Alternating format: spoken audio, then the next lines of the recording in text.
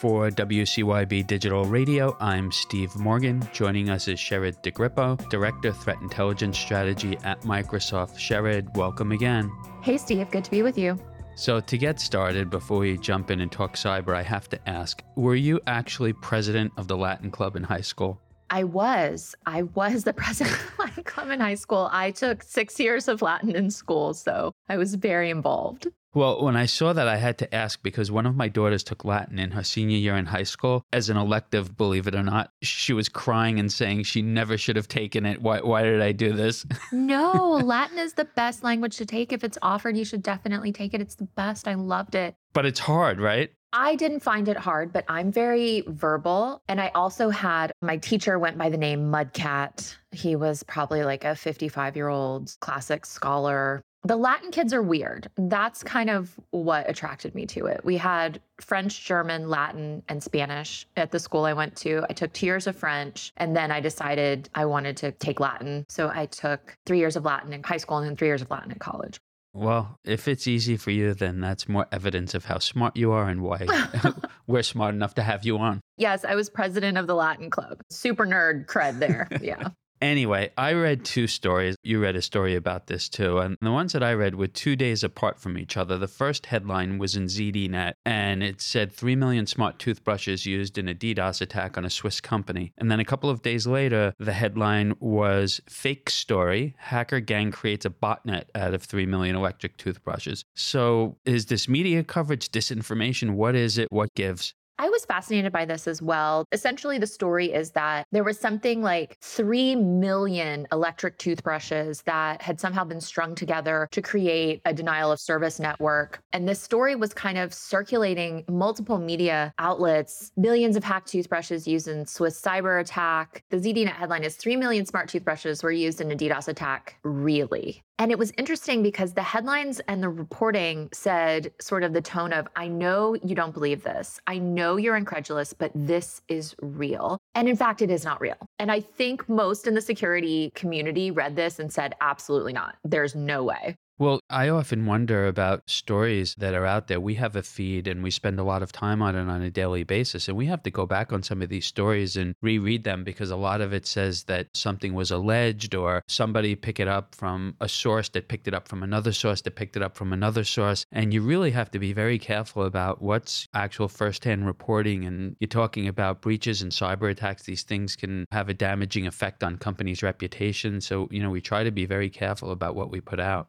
I think that that's really important. And I think that cybersecurity and information security reporting is always so cutting edge. It's not often firsthand accounts like other types of reporting out there where a reporter observes the news and talks about what they saw. Cybersecurity reporting really depends on experts, people in the field, practitioners to talk about what they see. And in this particular case, it seems like there was some discrepancies in what this report sort of ended up saying. But I think that follow-on effect of like 6, 8, 10 more outlets with their big overblown headlines following on behind it sort of shows us how that game of telephone, when it's a sensational but not necessarily verified story, gets spread and spread and spread. Absolutely. I mean, we could probably spend all day talking about this. I think you have a lot of big brands out there. You work for Microsoft, so I don't have to tell you, but there's plenty of other tech giants, and I often see them getting pulled into stories, just sort of plugging the name to get more attention, and it's disappointing when I see that. So needless to say then, this was in fact a fake story.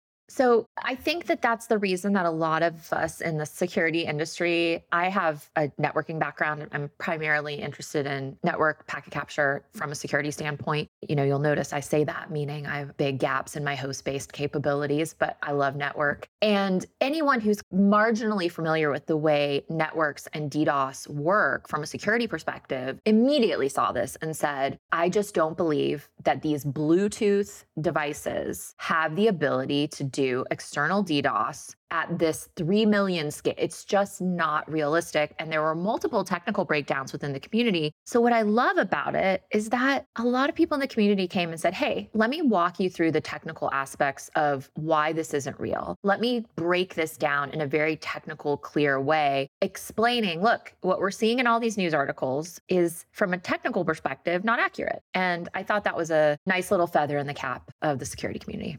So now I'd like to get some accurate reporting from you on Boris Karloff, your dog, who we follow. And wow, I think he's like neck and neck with you on our media at this point. So we're going to just keep bringing him up because he's good for our media, a lot of dog lovers. He got quite a bit of attention from you on Valentine's Day, including some really cool signage. So tell us about that, and not to put you on the spot, but you promised that we were going to get a date when we bring him on for a video interview. Okay, yes, we can set that up shortly. I'm sure he would love to just sit, which is what he does for most of his time. So I took him to a little Valentine's Day pop-up and got his picture made. And he is just a very good dog. And I really suggest that everyone who's looking for a companion rescue a dog. Boris is from Angels Among Us in Atlanta, Georgia. And he's my little best friend. He's perfectly behaved. And if you ever see us out in Atlanta or anywhere, you're welcome to come up to him. Many times I've been out with him and I turn and look and there's a bunch of people gathered around petting him. And I'm like, what's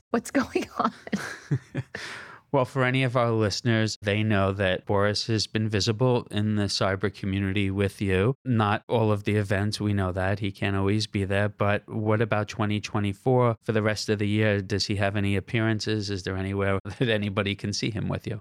I am hoping to get him to some of the events in the Washington, D.C. area this spring. The only limiting factor is that I don't really know how to fly with him. So anywhere we go has to be driving distance. He's great. He's been everywhere. He's been in the car. He's been at the mall. He's been in the Target. He's gone all the places. I just don't know about flying with him. I'm a little scared of that. So if it's driving distance, we can definitely bring him along. And he has been to conferences and stuff before. Well, we're going to hold you to that date for the video interview. Looking forward to it and looking forward to our next chat. Thank you so much, Steve. Have a good one. Thank you, Sherrod.